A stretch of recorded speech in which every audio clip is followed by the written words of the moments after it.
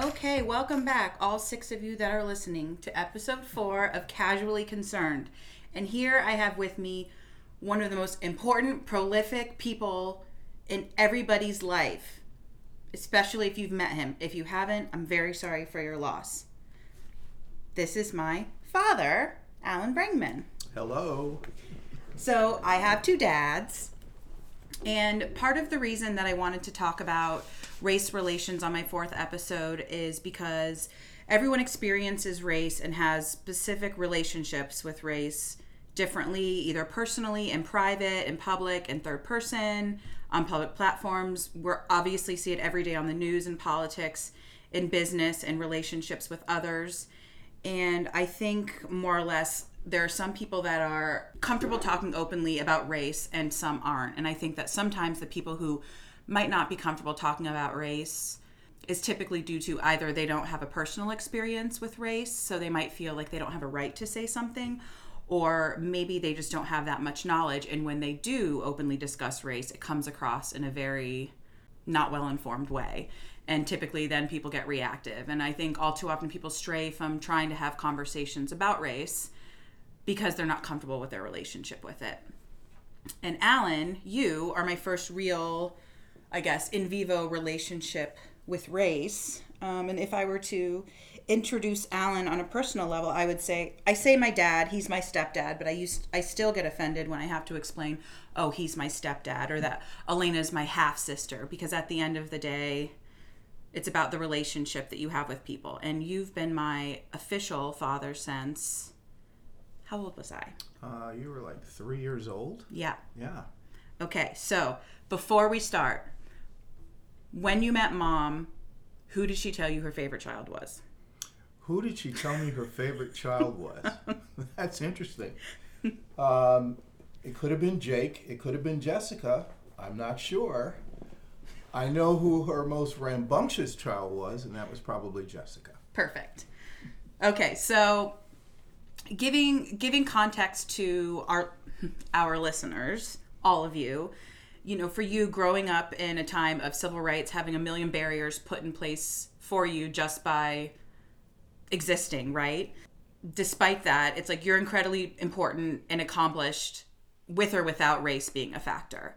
But I think it's important to note that if I were to say that there was an example of someone personal that I know who has,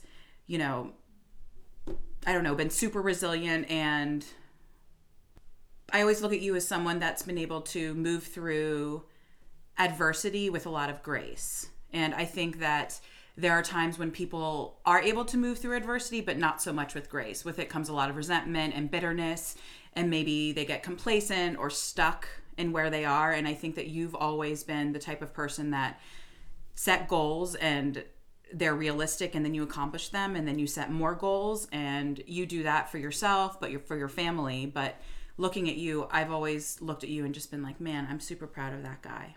Thank you. You're welcome. And it's funny because growing up, I don't know if you remember this, but Carrie's one of my oldest childhood friends, and Carrie can remember a very specific time when I was at TJ, Thomas Jefferson Elementary, for all of you real 22046 Falls Church people. We were playing at the playground, and Carrie's dad always reminded me of the time when I ran up to him. I was probably like 5 or 6, and I pointed to you, and I said, do you see that black guy over there? And he says, yes. And I said, can you believe he's my dad? And so for such a long time, for me, it was like a novelty, right? I just thought it was like so cool, and it was one of those things where I don't feel like I ever intentionally used it to get brownie points, but I knew that it was cool. And I didn't really know why until I got to be of a certain age, and I learned more about what that meant in terms of having a mixed race blended family. Mm-hmm. And Alan, you were also the mayor of the city of Falls Church. I was, but don't hold that against me, okay? I will not. All right. And as a result, Jake and I were perfect angels. Yeah. No, but you were. Do you remember, were you ever concerned seriously about Jake and I screwing up and how that would impact you? No, in all honesty, I never was. Part of the reason being that I'm married to your mom. So there was no way that you guys were going to That's true. misbehave in any way, shape, or form while I was either on the city council or as I was mayor. So I never had that fear. Good. Okay, so I guess so what I did is I sent you a list of like general questions that I had, things that I wanted to talk about. And these are questions that I've never directly asked you. Okay. So these might be things that have come up just, in family conversation or telling a story, but either I don't remember it or we've never directly had a conversation about it. Okay. So as I'm talking to you, I'm learning about it as well. So if someone were to ask you, let's say it's like a colleague, a new friend, how would you describe our family makeup? So if someone said to you, Alan, tell me about your family. So I would explain our family as being an interracial family. Okay. The way I describe my children is to say that I have 3 children.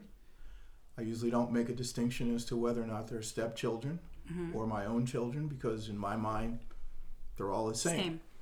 I don't go into a lot of explanation because I've noticed some interesting things that happen when I introduce my wife, who is white, in a social gathering. One of the things that I do is watch to see how people react. One of the most interesting times actually is when I first went up to work at the University of Delaware, and Mom came up to visit, your mother came up to visit, and I was introducing her to my colleagues in my office, and a number of them I think probably already knew that I was married to a Caucasian or white woman, but one of them did not. One of my directors did not, and when he came into the office area, actually it was in the outer office area, and I was introducing Patty to everybody. I introduced Patty to him, and he had a look on his face of surprise.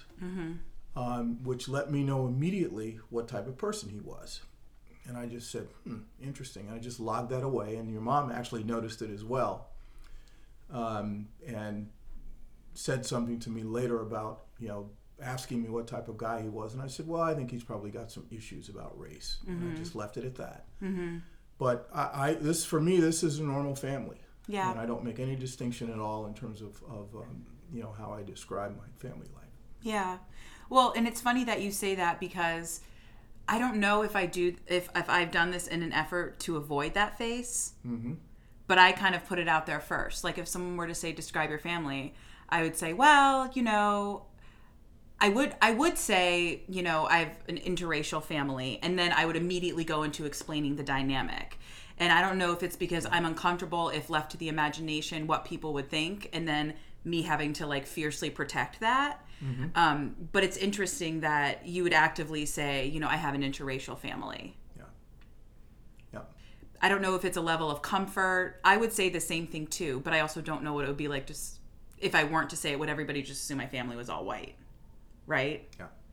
Which is funny that's the reason that is because that's the default, right? That everyone has like these, you're either, a white family, a black family, a Hispanic family. There are assumptions. Exactly. And that's what this guy was doing. He was assuming, right, because I was black, that I would be married to a black. And I think and certainly in this day and age, you can't assume like that anymore. Right.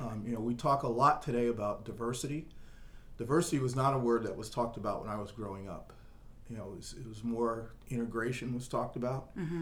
But society has changed with respect to nomenclature, and certain code words mean things now that didn't mean things before. Right.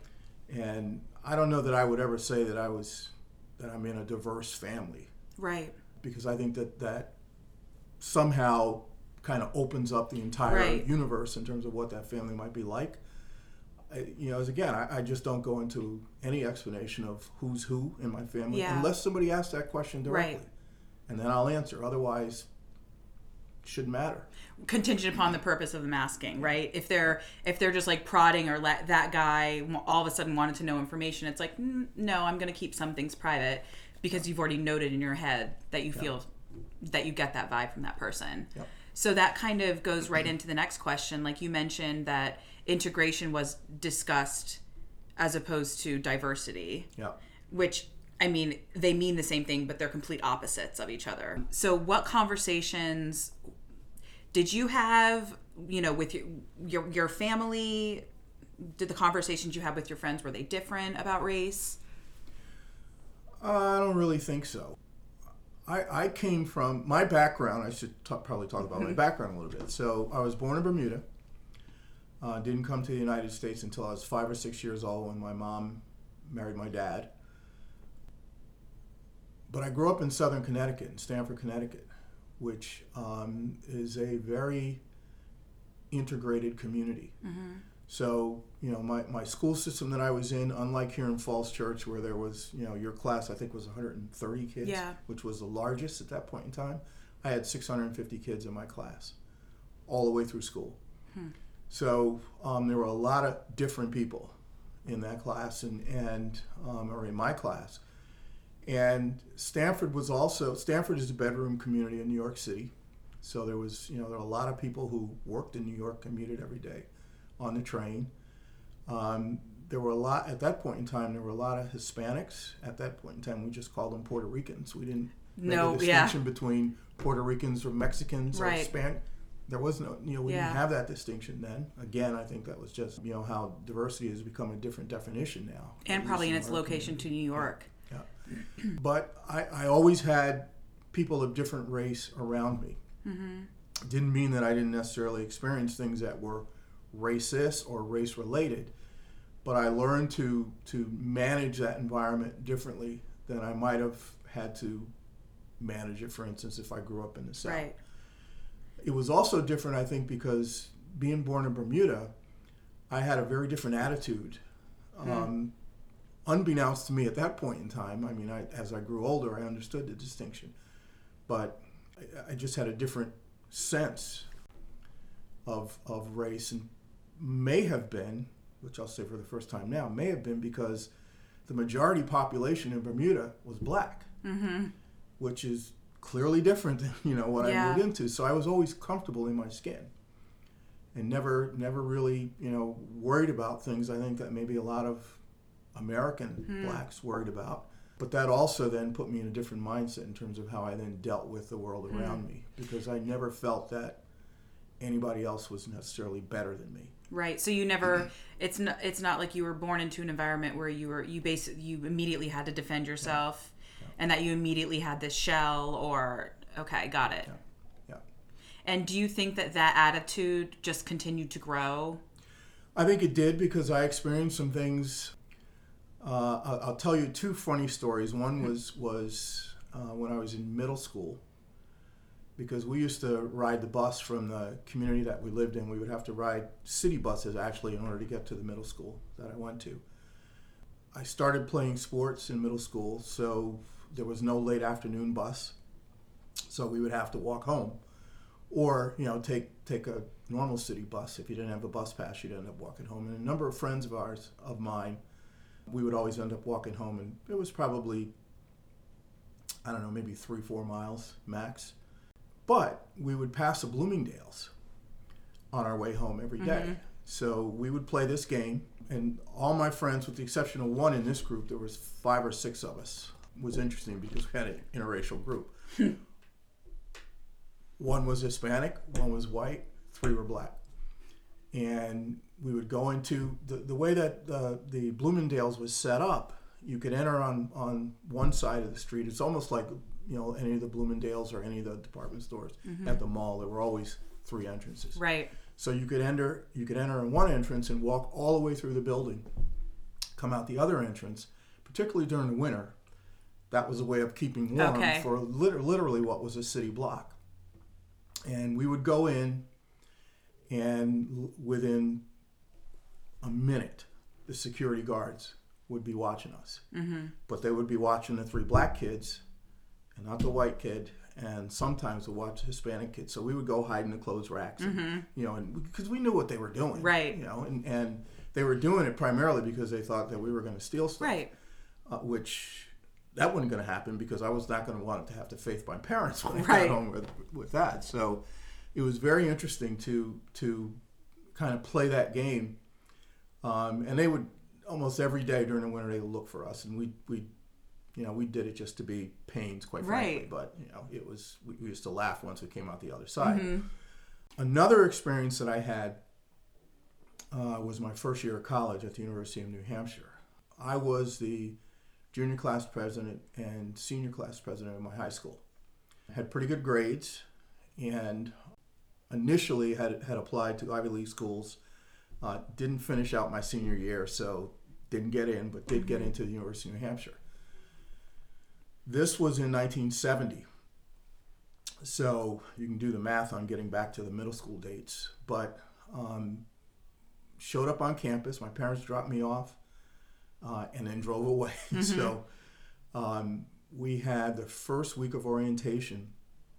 We had a class for all the kids that were on scholarship. And these were white kids, black kids. There was one Hispanic kid. We were in the largest class at that point in time of minority students at the University of New Hampshire, which was 35. And I'd have to go back to look at what the undergraduate population was for the school, but it was quite a bit more, in the thousands. And we had the largest class coming in of kids of color, which is also the way we describe kids now as part of the university. But in any event, they called us all into a room, and we were the counselor was talking with us, and he said, well, you're all here now in school. We're going to tell you what your requirements are for the classes that you need to take. I was in engineering because I had always wanted to be an architect, and they didn't have an architecture school. The closest they had was engineering, so I was going to go into civil engineering. And sitting next to my roommate, who Vince was from Portsmouth, New Hampshire, which was just down the road where the naval base, air base was. And the counselor said, well, we'll start right at the top. You guys have 3 semesters in order to get a 2.0. And I looked at him, and looked at my roommate, I said, what did he say? He said, you got 3 semesters to get a 2.0. And I said, that's interesting. And of course, Vince and I are saying, well, why? Because he was also in the top of his class, as I would. I said, well, that's interesting. I said, that means that we could basically take 4 classes. Do nothing. You could flunk 3 and get an A in the other one. Yeah. You do that for 2 semesters. You come back your 3rd semester and get all A's, and you're still good. You don't lose your scholarship money.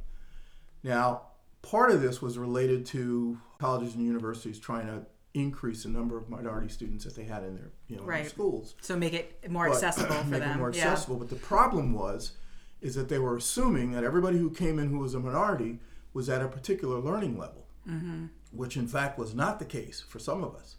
So I won't say who, but some of us took advantage of that. Yeah. Did a lot of visiting to a lot of other colleges while we were there that first year, that second year.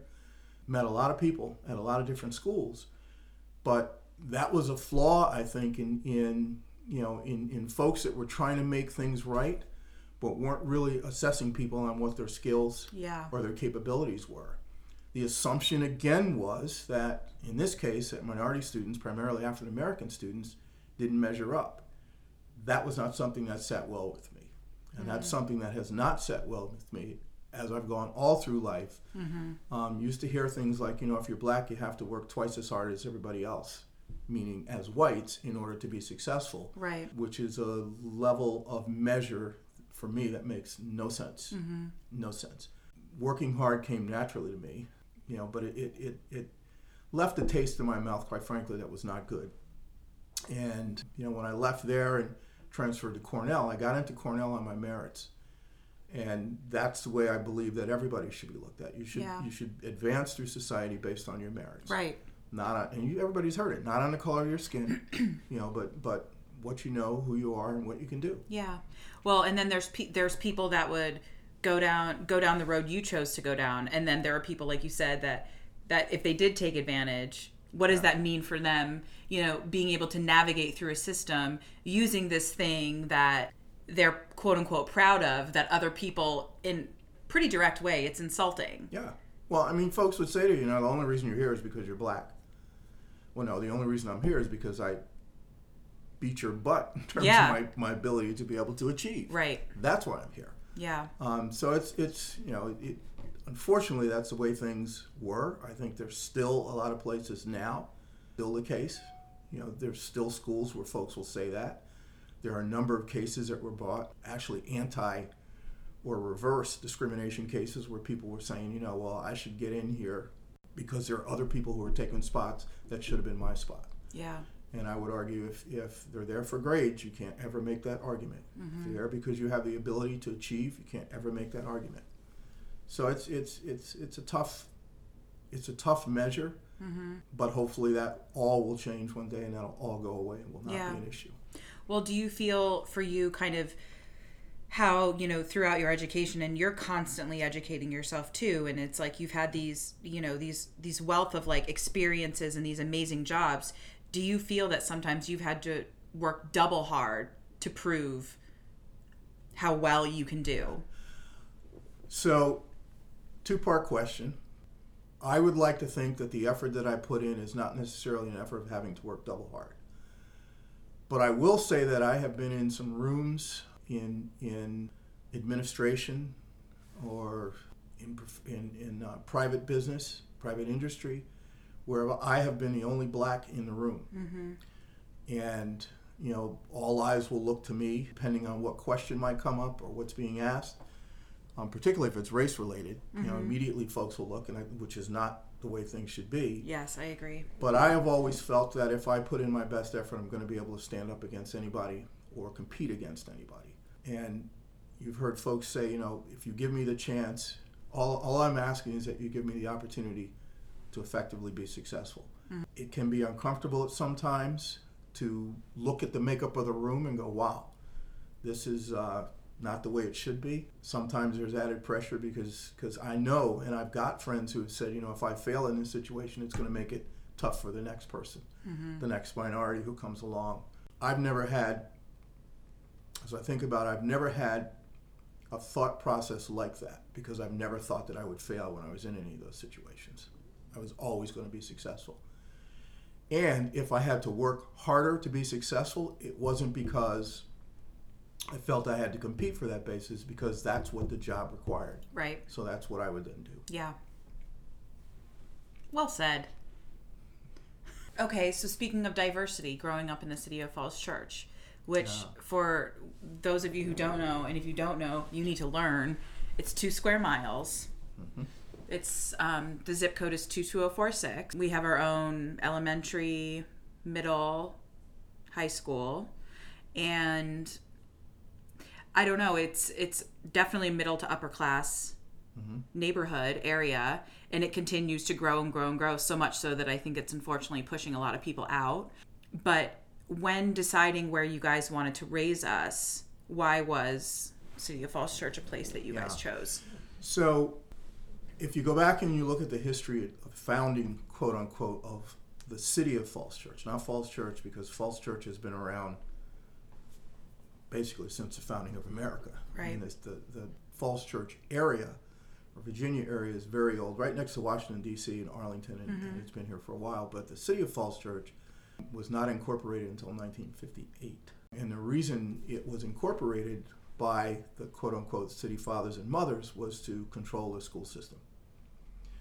Falls Church school systems have always been the number one public school in America, particularly the high school level, which is also one of the first IB programs in the United States was done here in the City of Falls Church, thanks to a gentleman named Lou Olden who really pushed for that. When your mom and I started looking for a place to live, she tells a story that as we were looking for appropriate places to live, I was living then in Arlington, down on Key Boulevard, just outside of Roslyn. I had just moved out of the district not too long before then, and I felt like we were going to the country. Oh, yeah. So she used to, she still teases me till this day about that. But in reality, what we wanted was to make sure that we were in a community that was walkable, 1. 2, that was of the size that we felt we could raise our family in. So it really was about the schools. Where are the best schools? Where can we get our children into the best? The house that we live in now, we bought back in 1987, 1988. I dare say, Jessica, you said that, things are growing here. Well, we bought it for less than $150,000. Oh my gosh. It is worth well over $1 million now. That is a function of what has happened in the Washington, D.C. area. And there are other communities in America where this has happened as well, but If you go talk to the State Department, if you go talk to some of the government agencies, or you talk to some of the private industry in the area, on the top of their list, when people ask them to come to work here, where should we move, you will see the City of Falls Church as being 1 or 2, never lower than 3 in terms of ideal communities to live in. When we first moved here, I think there were probably 2 to 3, what I'll say are Black or African American families or mixed families in this community, of then 10,000 people. Our population now is 12,500, and there's a few more minority families in the city now, but there's still vast majority of the city is white.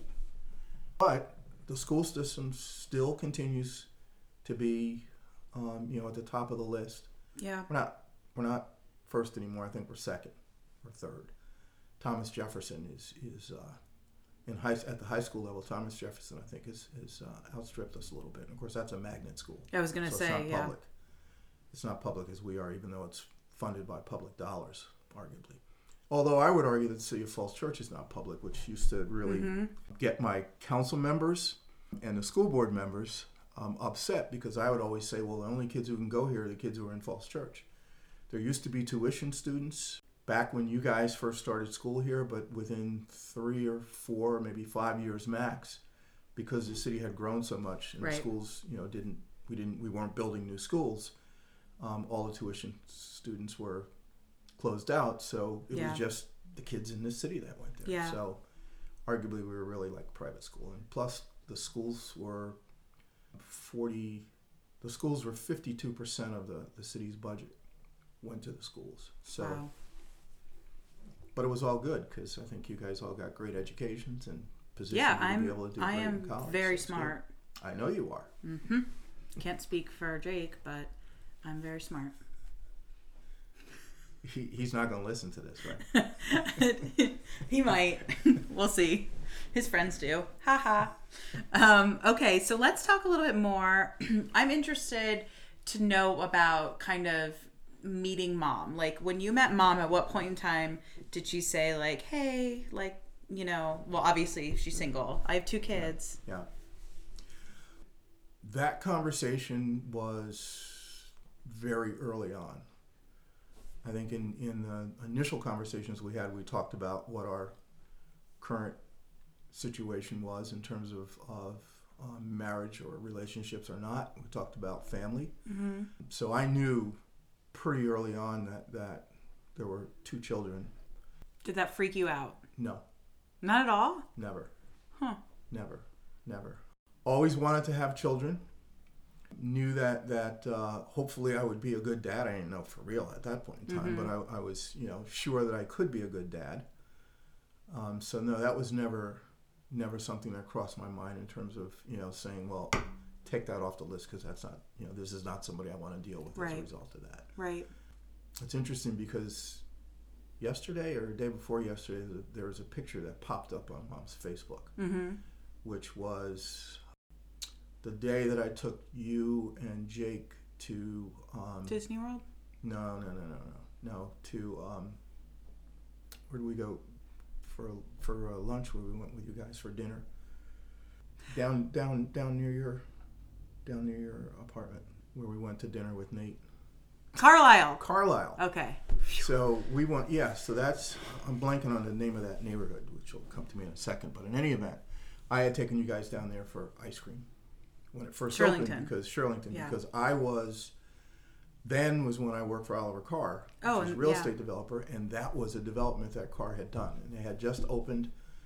Carlisle had just opened, and there were a number of other restaurants there, as well as there was an ice cream shop. So I had taken you guys down for the opening, and we had ice cream, and there was a picture of us which was on Facebook, and it just popped up, in the memories 20 years ago. This was where you guys were, and I was like, wow, that's interesting. Yeah. So, yeah. What about... So as bad as you guys were, I still didn't have any problem, hanging out with you. Good. And everyone needs a break. You know what I mean? All right, so growing up, after you guys, now the process of getting married, I know that you guys had a hard time when you were trying to find like a place to get married. What was that like? So the issue was where we were going to get married. We decided that we first of all, we didn't want to do a big wedding. Mom didn't want to do a big wedding. I didn't want to do a big wedding. I don't remember whether we had asked. I knew she couldn't get married in a Catholic church because she was divorced. Although I think we might have liked to get married in a Catholic church, but she was going to have to annul her marriage to your dad, and pretty tough to annul a marriage when you got kids. So yeah, that's true. That she's like that ain't going to work. And I grew up in the AME church, which is African Methodist Episcopalian, and there is an AME church in D.C. And so we went and talked to the minister. His name was Reverend Chambliss, which was interesting at that point in time because there was a guy who was playing for the New York Yankees by the name of Chris Chambliss, who was their first baseman. And the Yankees were world champions at that point in time. I didn't make the connection immediately with this reverend that I was speaking with, and one of my best friends, who was also a best man at the wedding, Jim Bolden, said, Chambliss, said, I need to talk to somebody. He said, I think that's Chris Chambliss's dad, and it was. Oh, that's funny. But in any event, we sat down and we talked with him, and he raised a number of issues about interracial marriages. He's black. The church is black. And so we immediately started talking about the difficulties that we either may or may not have. Of course, we were going to live in Virginia, which at that point in time, believe it or not, in 1987, 1988, Virginia still had laws on the books about interracial marriage, which was interesting. But we wanted to do something that was going to really be a celebration of tight-knit family. So we had my parents, I had Mom's parents, you guys, you and Jake were in the wedding. Very few other folks in a private ceremony in the Willard Hotel. And then we had an after party on 14th and I Street. Right there at the Metro stop, there was a club that used to be downstairs, and we went and rented that club, and then we had a big reception for lots of folks to come to. There were people who thought we shouldn't get married. There were people who, were some folks who were, I wouldn't say they were necessarily friends, but they certainly were colleagues, some of your mom's colleagues. But we did anyway because we loved each other, and that's what we wanted to do. We have been together 31 years of marriage and 33 years, 34 years of knowing each other. So it as far as I'm concerned, it wasn't hard. And you always get the question, would you do anything different? No. Right. We do it again. We do it the same way because I strongly believe that everything happens for a reason. And if we hadn't done the things that we did the way that we did them, we wouldn't be here now. Yeah. Because it's all related. It's all tied together. It's all, it's almost sequential. So best decision I think that I've made. I think the best decision that Mom's made. She'd probably kick me right now. She's sitting next to me, but there's no doubt in my mind that we made the right decision. Good. Yeah. Because I now have this on record. So if you had answered differently, we might have a problem. Yeah, that would not be good. What about before you guys, or when you decided to have Lainey? Understanding that, again, the world was, that wasn't race relations, that wasn't going to stop you from having Lainey, but... No.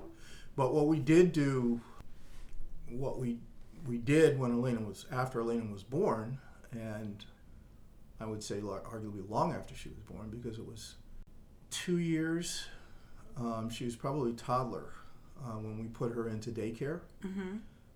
We wanted her to be in a program that was, again, today's words, diverse, was integrated. So she went to Columbia Baptist, which was quite diverse and for the City of Falls Church in terms of the kids who were in that. We thought that we wanted to expose her as much as possible to as many different people as we could. Parenthetically, you and Jake went to Thoreau, but then also went to school down in Arlington, and I'm blanking on the name. Bluebird, which was also a diverse environment. So we wanted you guys to be exposed to as many different kinds of I'll say people, but children at that point in time, because it broadens your horizons in terms of how you interact with folks and what you learn, what you know.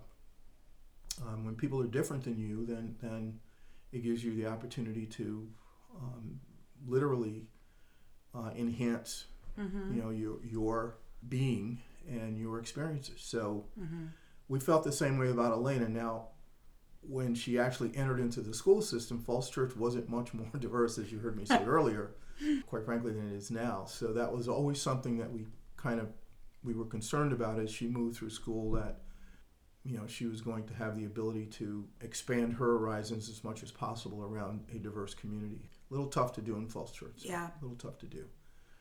Although there were more and more, as she went more through school, there were more and more Hispanics and Asians. I think the black family count has always been around 4 or 5, although I've noticed lately that there's a few more, many years after you guys are out of school, there are a few more, both interracial, biracial as we now call it, and some African American families in the community, so which is good. Yeah, it is.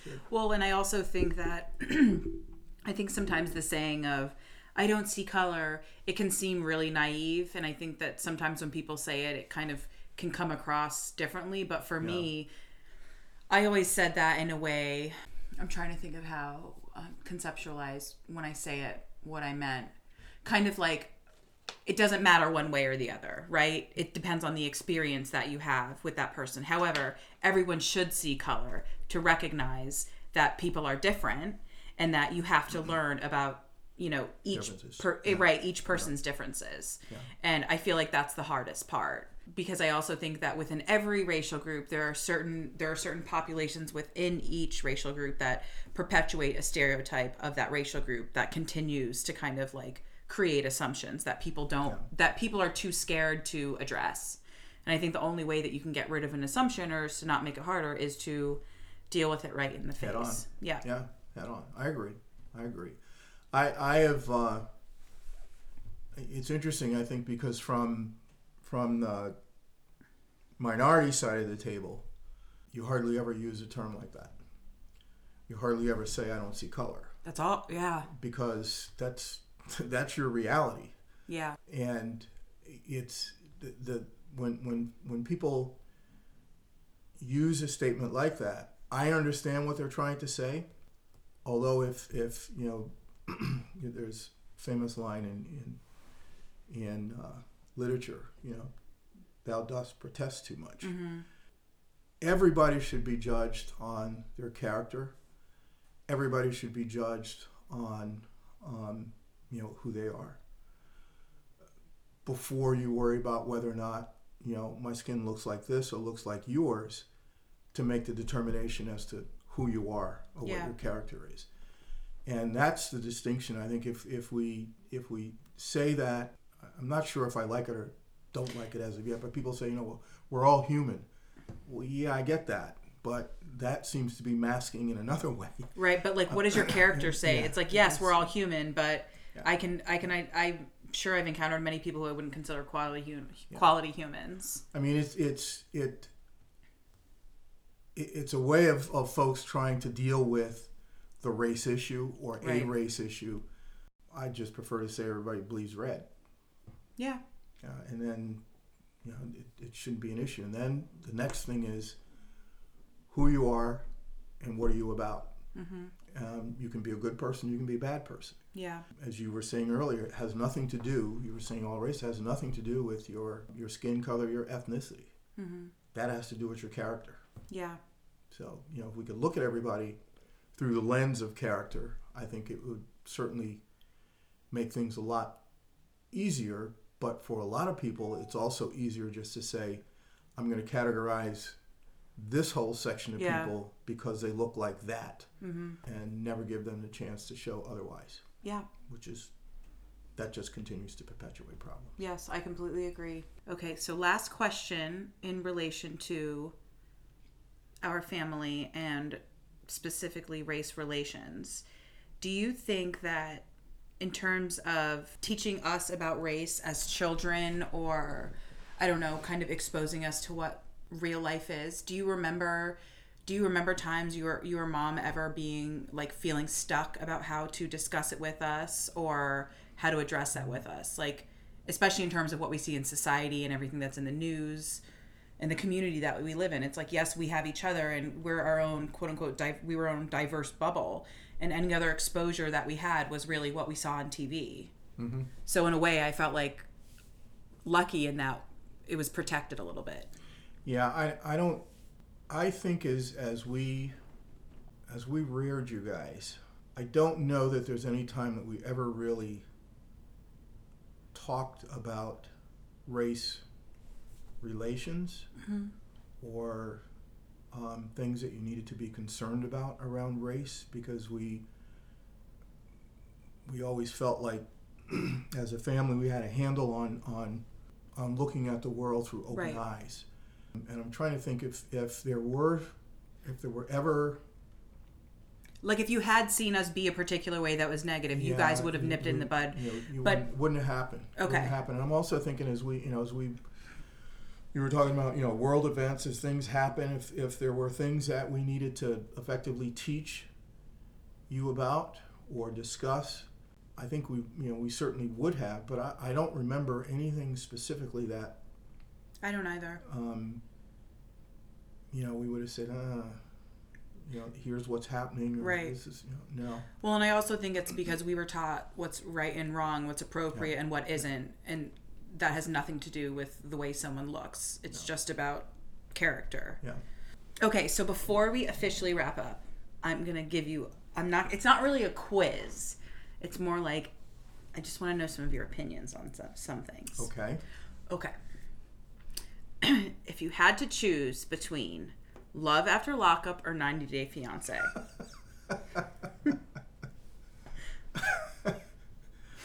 So, this doesn't come without at least an explanation of how I might vote on a question like that. Because I gotta tell you, and yes, I have seen Love After Lockup. Your mother enjoys that show. Yeah. As do I. It's so funny. It is funny. I don't understand how people get hoodwinked into situations like that. And I'll be nice. Or what was the other, 90 Day? 90 Day or Love After Lockup. So 90 Day Fiancé, I don't know how you do that. I might be able to imagine that I could marry somebody after 90 days. But I know. No, it makes no sense to me. And then the other one you're going to ask me about is Married at First Sight. No, I'm not. You're not? That's not on the list. Wow. Nope. Not on the list. That's good, because that's another one where I would say, what? Yeah. Okay, so if you had to choose between watching Shahs of Sunset or a Beverly Hills Housewife, what would you choose? Well, Beverly Hills Housewives is kind of passé now. Agreed. I think it's out there. So Shahs is much more interesting. Reza's the best. Reza is a stitch. Yeah. He is a stitch. He's transformed himself and interesting people. Agreed. Interesting people. Okay. Last two. Brad Pitt or Leonardo DiCaprio? Well, if I said anything other than Brad Pitt, my daughter would I'm over him. Oh, you are? No, he's not a heartthrob anymore. I used to be in... I know you did. Brad Pitt face. No. No, you say that. See? So now you're like Leonardo. I just mean like in terms of an actor, because they're like best buds in real life. So well, actually, I think Brad is pretty good. Has become very talented. Pretty good actor. Good actor. Yeah, probably Brad. Yeah. Great choice. Yeah. Seasons of the Fall. I've taught you well. Yeah. Legends of the Fall. Legends of the Fall, whatever it is. I just made awesome Nate watch that for the first time ever. He never saw it? No. I'm a little worried about him. No. I lied and I said it wasn't a romance, and like it definitely is very heavy in the romance. Yeah, it is, but he there's did also it. it's all kinds of other good stuff in it. Okay, last important question. Mm-hmm. Which song? If you could only listen to two songs or one song for the rest of your life and you had to choose between these two, what would you choose? No Diggity or Return of the Mac? Well, I know No Diggity, No Doubt. I know every word, so your mother looks at me like, what are you singing? Don't worry about it. It's on my iPad. It's on my iPad. Probably No Diggity. Yeah, that's a good one. Thanks for entertaining me. Oh, okay, last one. Who is your favorite person that one of your children has dated or is dating?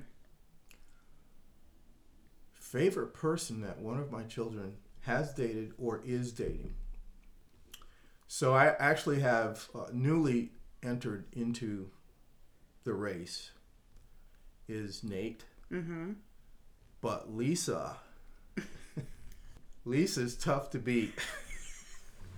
All right. Lisa's tough to beat. Well, thank you so much for coming on my very popular podcast. Yes. It has been fun. Mm-hmm. We'll do it again sometime. We will. Mm-hmm. All right. You need to get Mom on your podcast. Yeah, I know. I'm trying to narrow down what we could talk about. I'm scared. Vermont. Oh, God. All right, everybody. Thank you so much for tuning in. And next episode, I will be talking about body image and all of that stuff with my friend Nazanin.